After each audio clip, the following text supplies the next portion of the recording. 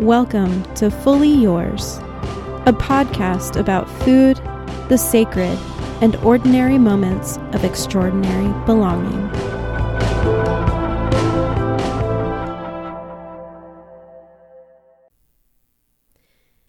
Hey, this is Christy. And this is Chloe. We are Fully Yours, a podcast about food, the sacred, and ordinary moments of extraordinary belonging. We are two friends who studied theology together in graduate school. Christy is recording live from the East Coast, where she grew up reading cookbooks before bed. Christy loves, adores cheese, and likes to make someone's day with food.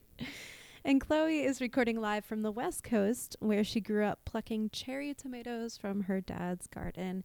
She fell in love with chocolate ginger banana bread in college. Chloe, I need that recipe. You got it. And wants to spend her life working alongside communities to explore ways of eating that nourish our bodies, cultures, and relationships. Every other episode, we have a conversation about what the two of us are reading, thinking, and of course, eating.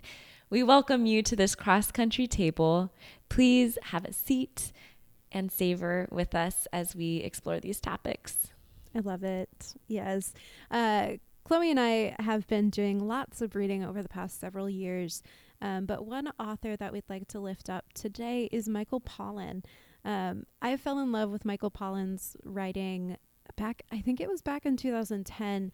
I was studying abroad in London and was just wandering through this giant, it was almost like a flea market slash bookstore slash food market. It was really, really cool in London, and stumbled upon The Omnivore's Dilemma, the UK version. So I picked up the book and I thought it looked interesting. And from then on out, I fell in love with his writing style and everything that he had to say. It was very eye-opening, and it was a way of exploring food systems that I had never explored before.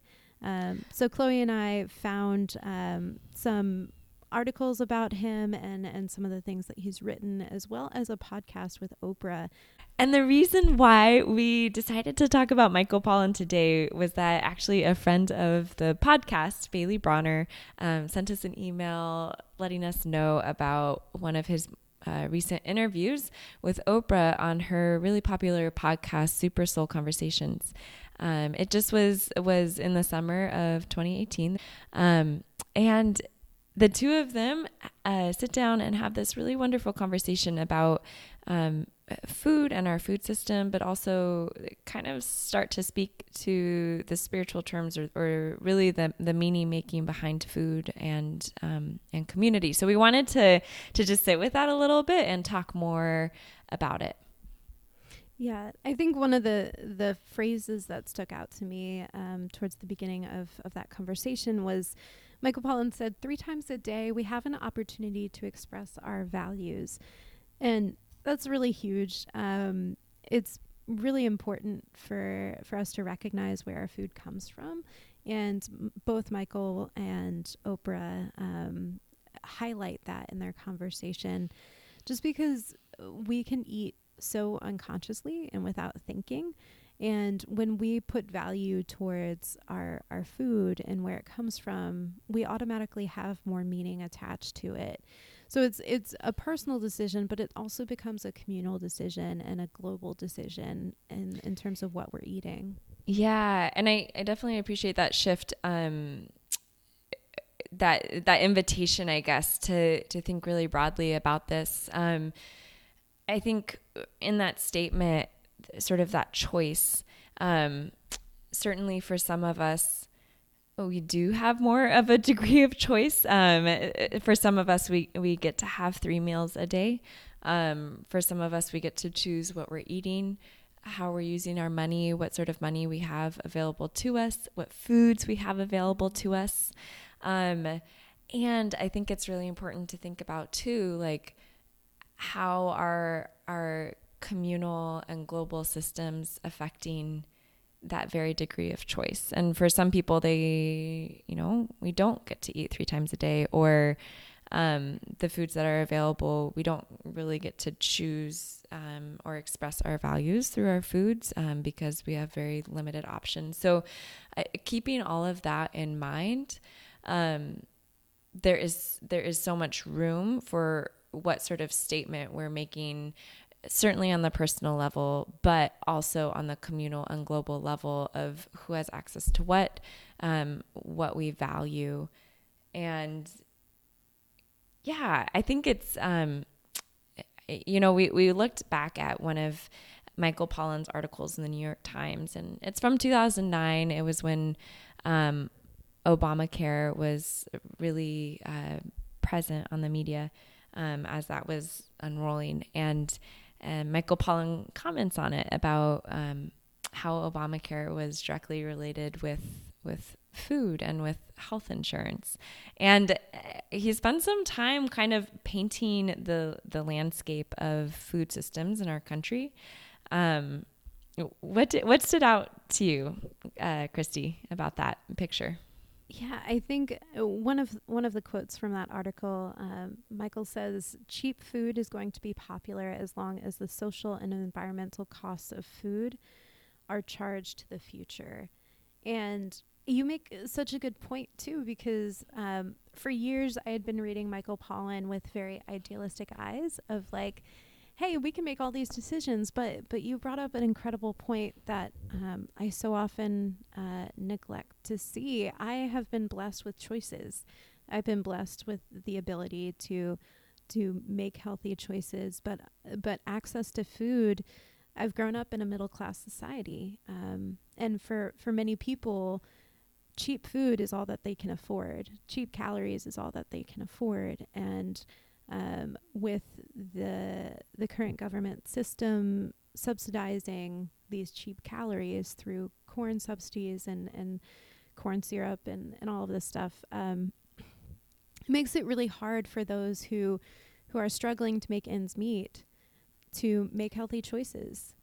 Yeah, there's one statement to that he writes that's pretty haunting. He says, to put it more bluntly, the government is putting itself in the uncomfortable position of subsidizing both the costs of treating type 2 diabetes, because that's where a large portion of our healthcare spending is going, and the consumption of high fructose corn syrup. It's kind of like they're in bed with these two worlds that are directly opposing each other, or in a really spooky way kind of complementing each other, because he then talks about how he says one of the leading products of the American food industry has become patients for the American healthcare industry, which is really frightening to think about that we've created this system where the commercial interests of sort of large ag complements producing patients for our healthcare industry. So it's kind of this question of values, like what are we aiming for as a country? And then like, how can we be a part of making those choices on a personal or kind of more micro community level? Absolutely. Chloe, we had talked before starting to record this particular episode about an article that you read, just talking about that very thing. It was an article, it was in a little magazine produced by one of the local co-ops in the city where I live. And it was predicting, it was just some conjectures about what is going to happen to the food environment in the future, especially as we approach or delve more into this change towards climate change. And the author sort of states very clearly, these are just guesses, but their guess was that as fossil fuels become way more limited, regional food economies, they won't only be trendy, but they'll also be necessary. And that actually you'll see a reemergence of regional food, which in some ways is, it'll limit options of what foods are available to eat. But there's also tremendous potential there if we learn how to farm in climate sensitive ways, and hopefully also work to slow down or reverse some of the effects of climate change, what might emerge in terms of the foods that we eat and how that might be reshaped to sort of these new ways that are geographically specific. As food is geographically specific, I think right now with this sort of global food economy, we aren't necessarily as aware of that as we may have been in the past. Yeah. I think we'll definitely get to the point of recognizing regional importance of particular foods. And I think with that, food access will become much easier of an issue to combat, hopefully, is what I'm hoping. Just because when you look at farmers markets and the fact that farmers markets, at least here in Massachusetts, farmers markets allow the receiving of food stamps, SNAP stamps for fresh produce. I think that's, we are seeing positive changes. And even a couple of weeks ago, we had a conversation with Tess Tomlinson, who is a Boston area gleaner. And so there are many, many organizations that are tackling this food access issue. And I think, even though it's not good to be forced into change, I think sometimes, with the decline of availability of fossil fuels, maybe this is exactly where we need to be and where we need to go to ensure that everyone does have access to food. Yeah, it was interesting. Pollen talks about how United Healthcare, which is a big U.S. insurance company, reached out to MIT and Columbia, and they wanted a sort of a solution in terms of how to address childhood obesity in the United States. And Pollen talks about how MIT and Columbia actually suggested this concept. I don't think they coined it necessarily, but talked about a concept of the food shed. So he defines that as a diversified regional food economy, as being like pivotal for Americans to recover in terms of the obesity epidemic, in terms of how we care for our health, and that then affecting our healthcare system. So yeah, all these really kind of disparate points. You're talking about climate change, you're talking about healthcare and insurance, as well as regional foods, and yet they're so interrelated. Absolutely. And I think as we continue to talk about these things, especially between Chloe and I and between my family and friends, one of the things that like really brings it down to the core for me is the relational aspect of eating and choosing foods. In Michael Pollan's podcast with Oprah, he talks about the meal as being communion, where we engage with the world and with others. And he uses cooking as a form of giving. If you've ever been to a funeral, which is unfortunate, but if you've ever been to a funeral, the first thing that happens after the funeral is you eat. You share a meal with your loved ones. And I think that's hugely important. I remember last summer, unfortunately, I lost my aunt. And the most memorable meal to date was when we went to the funeral and came back to her home filled with family. And we just ordered like 17 dishes of Chinese food. And just like we ate so much, but it was the best like communion with one another after such a hard time. And so I think sharing meals, especially a common meal with others, it's what really brings us together. Yeah. And that concept of communion, even that word, I think, you can certainly locate it in the Christian tradition. That's a ritual or practice, communion or Eucharist, which is practiced in several Christian communities across the board. And it's this idea of the breaking of bread, which is representative of Christ within the Christian tradition. But certainly this is also such a,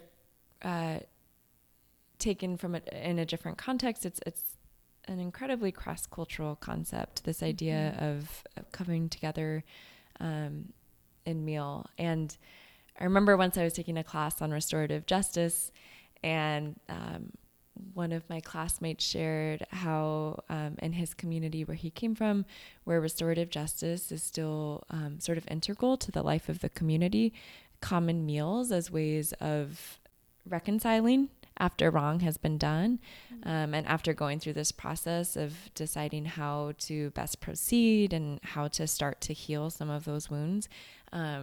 He described having that communal meal also as being something as really integrated into their way of going about wrongdoing and healing. Yeah. So Christy, going back earlier to sort of that concept of choice for 3 meals a day, when we do have the choice, maybe financially, our economic status, our racial identity, our gender identity, all of those things coming into play in terms of that degree of choice. If we are in a position where we have a choice about 3 meals a day, I think there's another obstacle sometimes that we, or maybe also an opportunity that we encounter and that Paulin talks about too. And that's this thing of time and how here we are in this current place in history where we have this supposedly exponential amount of free time compared to our ancestors. And yet a lot of people report feeling busier or more tired or exhausted than before, at least in the context of maybe of our country, or that's definitely what we can speak to in our own experiences. But yeah, how do you encounter that? How do you work with that? I have a confession to make. Yeah, me too. For as much as Chloe and I speak about the elevation of food in terms of eating well and going to farmers markets and cooking our own food, time can get away from us. And in the past 2 weeks, I have had very, very, very little time. And I don't think that there was a day in the past 2 weeks where I did not go through a drive-through.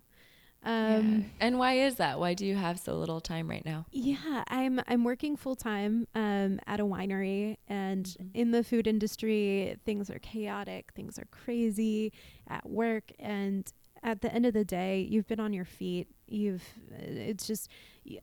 last thing that I want to do is stand by a stove and cook, which sounds so sad because I love cooking, but my body just hurts. So yesterday I finally broke down. I was like, I can't do this anymore. I feel really, really awful.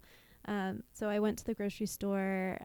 I wish that I could have made some of the farmers markets that are always constantly around here in Massachusetts, but I had to leave after work and do this and find time. So I'm doing the best that I can, and I think that's the best that we can do, just in general. Totally. But I picked up some arugula, some gorgonzola cheese, some walnuts. I picked up some frozen fruit, and I've been making smoothies for myself for the past couple of days, and salads, because I need green, I need vitamins, I need nourishment that I was certainly not getting at drive-thrus. So it's hard. It's really, so really hard. Yeah. No, that's really real. I think I can share in your experience.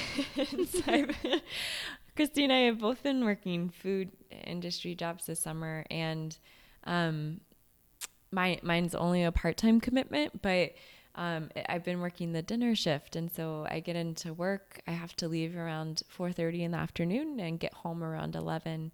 And while I'm at work, I'm constantly running around, often caffeinated late at night, which I would not advise. And, um, and also having no time to eat. I get a 10-minute break, which is great, but often my coworkers and I will like grab something from the counter, and I'll choose like something with the most condensed calories. And once I pay at the cash register, I have about 4 minutes to eat it. And so it's been a lot of mac and cheese lately. And and then I get home and I'm hungry and tired and start to snack and eat a meal. And, it's just the phase of life I'm in right now. But Paulin had a really interesting comment. He said that how our busyness has this air of, he uses the word panic about it, and how it's actually the panic that drove us from the kitchen, is the way he puts it. And there's a lot of good reasons why we don't all have households with a full-time person in the kitchen. Historically, in Western cultures and in other cultures as well, that people have been women. So that's a huge component of it. Economically now and academically, women have more options beyond the kitchen, which is great. So, that's certainly something we want to keep in the conversation, but also like I think there's maybe been a loss in the way the fact that, our businesses and companies, they kind of have certain expectations about when you're going to be there and how many hours they're going to be open so that they can have the highest profit possible. So there's a lot of nuances to the conversation, but yeah, kind of that idea of where are we no longer finding peace in the kitchen, and like what are we losing through that? And what are like the environmental costs and the costs in our communities? I haven't sat down and had a dinner with my spouse for about 2 months because of our work schedules. And and just noticing I'm, using more sort of disposable plastics and things when I'm eating on the go. Eating things that maybe don't feel as fulfilling for the needs of my own body. So yeah, what do you think maybe are like the opportunities in this situation? Because this is where we're at culturally. It's where we're at right now. And it's important to work towards changes on the big picture level, but like day to day, have you found some things that have been helpful for you as you approach this, and even as you reflect on it spiritually or theologically, from your lens and your perspective? How are you navigating this, Christy? I think, when we can't necessarily alter our schedule, because I know for both Chloe and I, we just got out of grad school. We know and we recognize that those student loans are coming up. So it's really hard for us to. They're here. They're here. Yep. So it's really hard for us to enter into a new or different or more healthy reality when it comes to our time. But one of the things that I've done and noticed is that if I make my own salad dressing, that goes a long way for me. Like I really like eating vegetables, but the salad dressing really makes it. Nice. Totally. So I really like to experiment with different vinegars, different oils, different bases for the salad dressings. My mom actually started making salad dressing several years ago and stopped buying bottled stuff, because if you look at the back of the bottle, it's really gross. Like, who needs gar gum or whatever in their salad dressing? And all that salt and lots of corn syrup again in salad dressings. We don't need that. And salad dressings are super easy to make. It's just a basic vinegar or some sort of acid. You need an acid and you need an oil, and that's about it. I recently splurged and bought another cookbook uh, called Salt, Fat, Acid, and Heat by Salmon Norset. And it's just an incredible cookbook that really has very few recipes in it, but is more talking about the philosophy of balancing salt, fat, acid, and heat within any particular given recipe. So she's got tables, she's got graphics, she's got so much in this book. So I had to get it because I don't use recipes anyway. So it was a perfect cookbook for me. But I flipped through and I found different formulas for different salad dressings. And so I made a honey mustard salad dressing yesterday to go with my salad. And it's maybe 3 to 4 tablespoons of mustard. I used regular yellow mustard, but I bet grainy mustard would be really good in it too. Or Dijon, or, experiment, try something new. So 3 to 4 tablespoons of that, 3 to 4 tablespoons of, I used balsamic vinegar, but you can use really any vinegar. Apple cider vinegar would be good with it. Red wine vinegar would be good with it. A little bit brighter than the balsamic. So it's really up to your taste. And then probably about a tablespoon or 2 of honey, but you could also use regular sugar if you wanted, or agave would also work well in that. And then a good, fair, healthy amount of olive oil. So probably 5 to 6 tablespoons of the olive oil. And I just put it in a container and shook it up, and that was my salad dressing. It's so easy, and it feels so good to take just a tiny, tiny step towards cooking. Even if I'm just tired and I don't have the energy for it, find recipes that are simple, easy, and start with those. And that's going to be way healthier than any bottled dressing that you can find. That sounds delicious. Growing up, my grandparents are French Canadian, and salad dressing and the leafy green salad was something that was like you would never have a dinner table without it for them, for the home that my mom grew up in.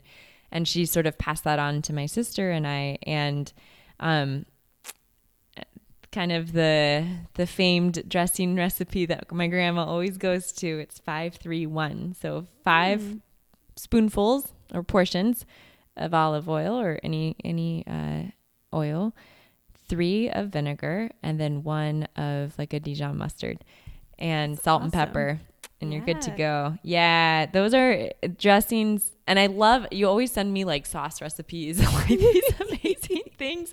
And it's so true. Like, why not dress something up, make it fun? It kind of, it just elevates it. Normally brings out flavors that you wouldn't have otherwise. And are super affordable. If you it's a bit of an investment for that bottle of olive oil or or a olive nice oil mustard. is so expensive. It really is. Yeah. And it also lasts, like it'll last a while. True. So, comparing that to getting bottles of dressing, I think it would probably come out ahead. So it's a great starter.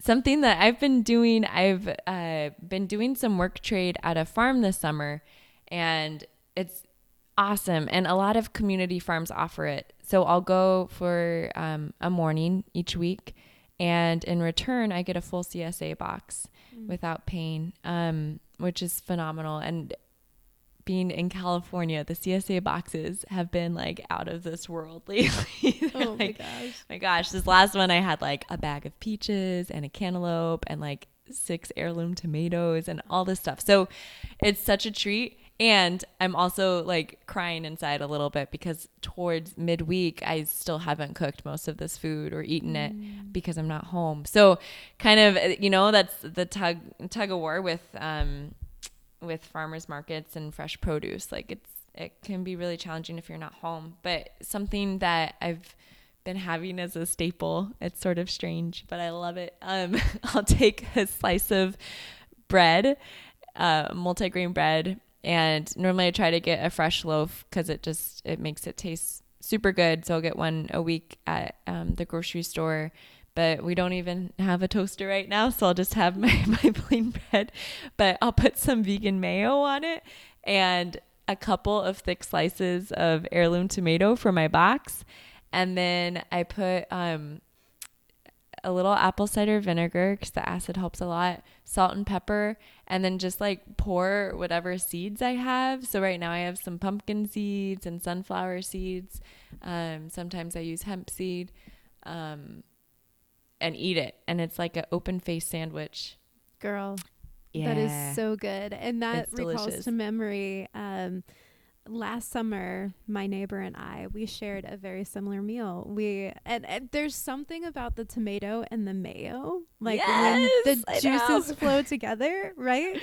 Yes. So like our neighbor and I picked up a focaccia loaf from the farmer's market, like right down the street from us, and a couple of heirloom tomatoes. And we also shared a glass of wine together. So there's that. There you go. It was so good. It was so good. Yes, totally. I've been like wanting to experiment with some hummus on there to get some protein, but I just can't get myself away from it. There so is good. something, I think it reminds me of BLTs from when I was a kid. So Yes. something about that combination. But yeah, I think just having some sort of go-to in mind. And it helps. It's been nice that's, it's been using some seasonal produce, and it takes about 5 minutes to prep. So that's the meal I'll have before I go to work. And, yeah, I think that can make a helpful step in, in trying to work through how we eat locally, how we eat economically, while still having time to prepare something at home. Yeah. It's the small things. Like, we can't overhaul our entire diet in one day, which is actually what I tried to do yesterday. I had a smoothie for breakfast. I had a salad for lunch. Then I was like, I'm so hungry. And it's amazing how quickly your body will change over 2 weeks if you eat poorly. And that's what I discovered. Like, my stomach expanded. And I'm sure that our listeners have noticed this too. When you eat like over the holidays, your stomach expands, not just like the girth of your stomach, but like the actual physical size of the organ of your stomach expands. And so your body gets used to eating these types of foods and how much you eat over that time frame.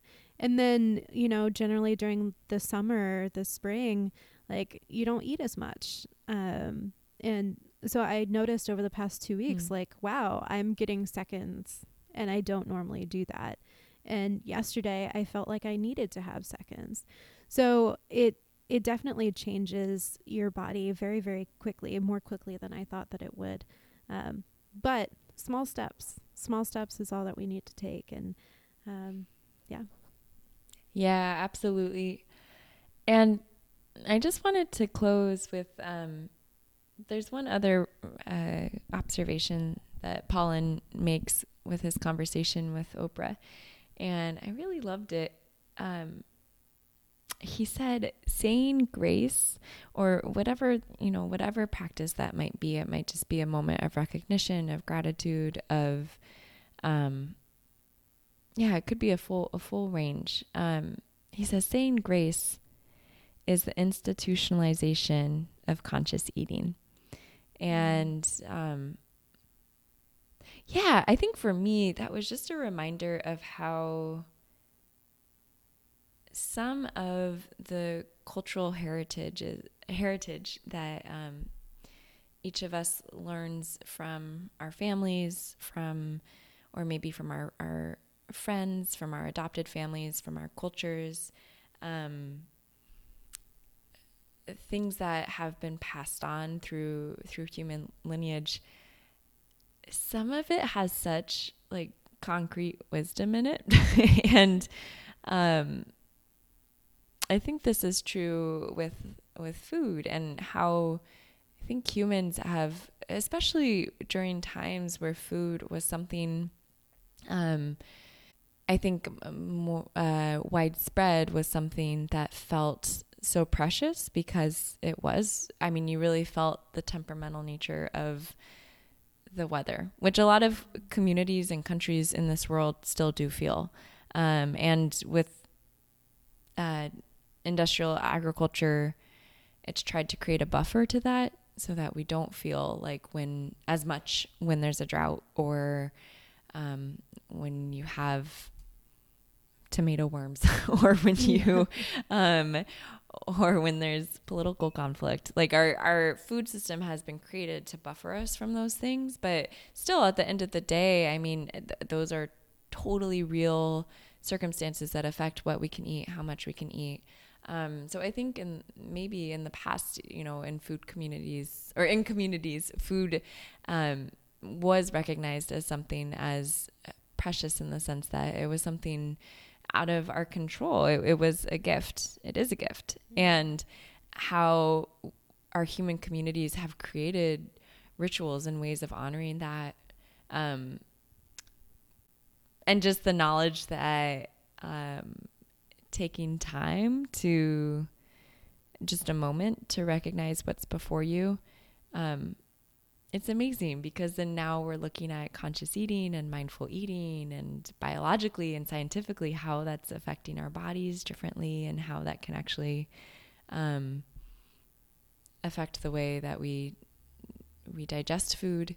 So you have these things pairing up, these rituals and customs and traditions, and now the really awesome research around like, why is this stuff actually helpful for our bodies? So it's not always the case with traditions and customs and rituals. Some aren't helpful for us. We maybe have determined, but I just loved that phrase. Yeah, I agree. I have that quote underlined in my notes for today, because it's just such a beautiful recognition of the fact that we need to take a moment. That unconscious eating is can be really dangerous for us and for our bodies. One of the things I've struggled with my weight for pretty much my entire life. And one of the things that my doctors would keep telling me is, do not eat in front of the TV. Like, just don't do it. I don't care if it's a meal. I don't care if it's a salad. Just don't eat in front of the TV, because you're not paying attention to the food. You're not paying attention to the flavors. You're using food as a survival instead of something to nourish yourself with. And certainly by recognizing and taking a moment and truly tasting the food before you, that means a lot. And that can have a huge effect on our bodies and on our minds, and in general, the holistic being of ourselves. So I love that quote. Grace is the institutionalization of conscious eating. I also wonder too what the space is there for having that grace or that moment or that pause actually be, if we allow it, be kindling for this recognition of belonging.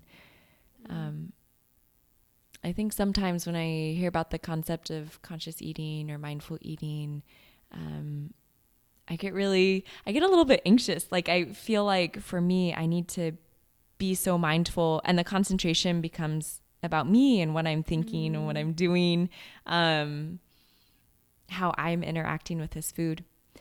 And that's okay.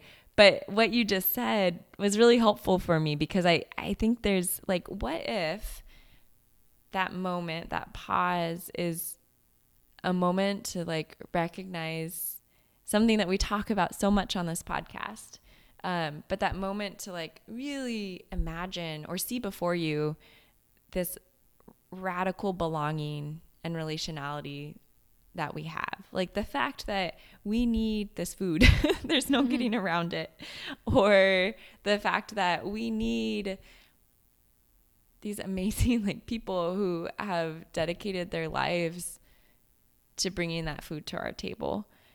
And we need like the courtesy clerk at the grocery store and the farmer, the person who developed the seeds.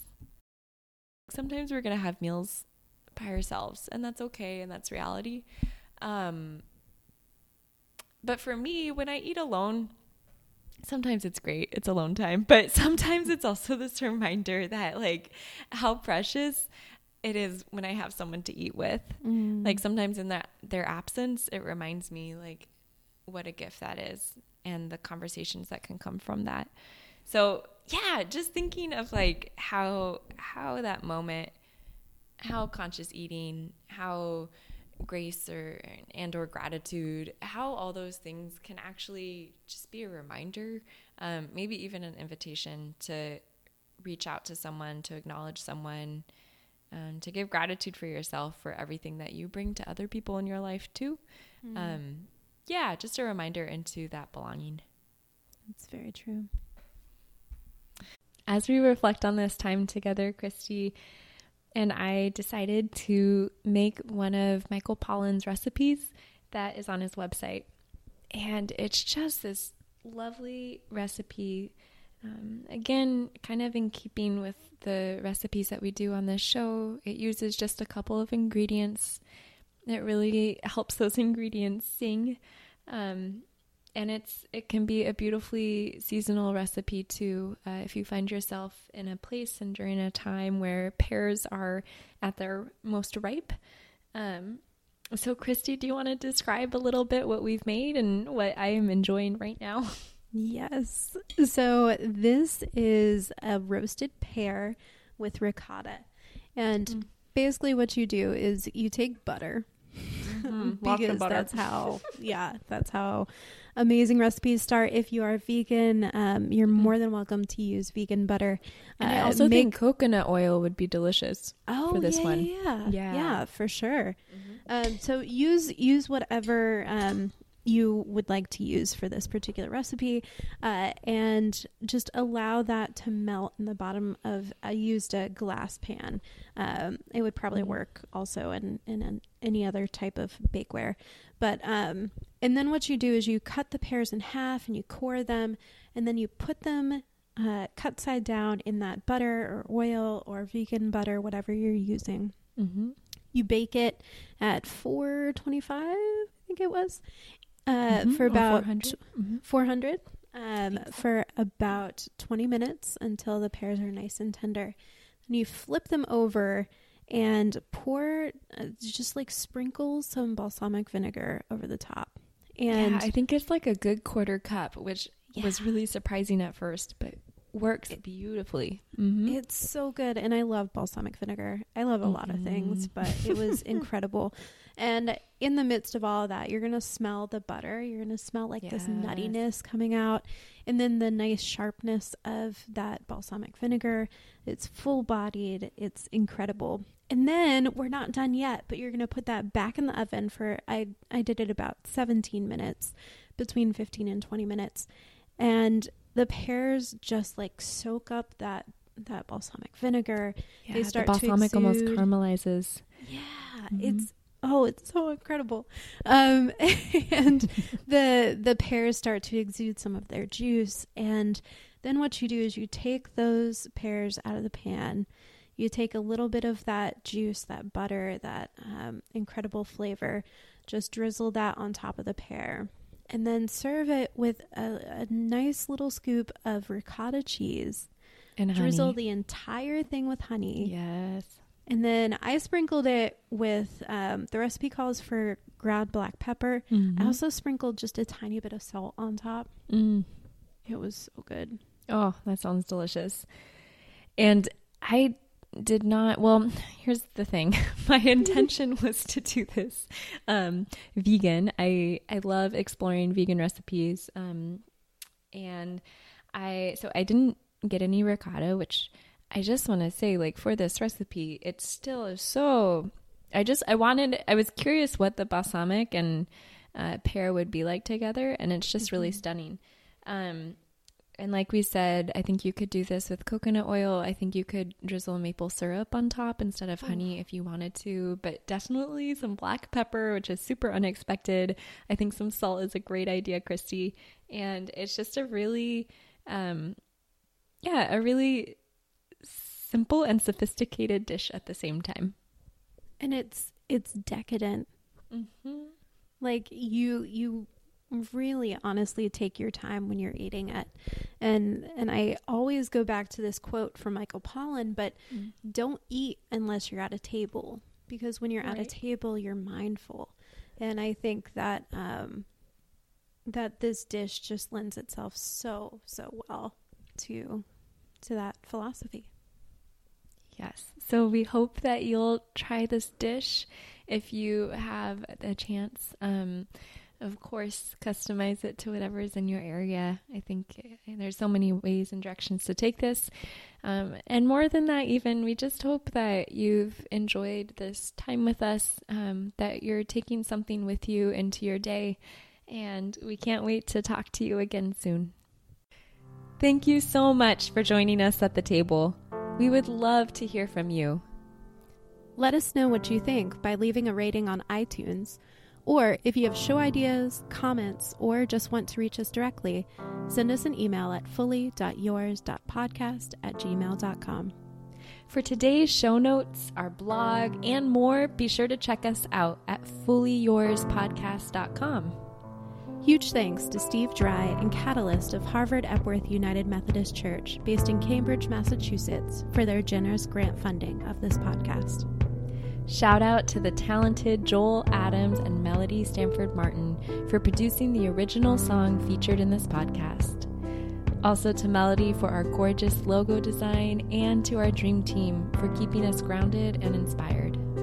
Until next time, we are fully yours.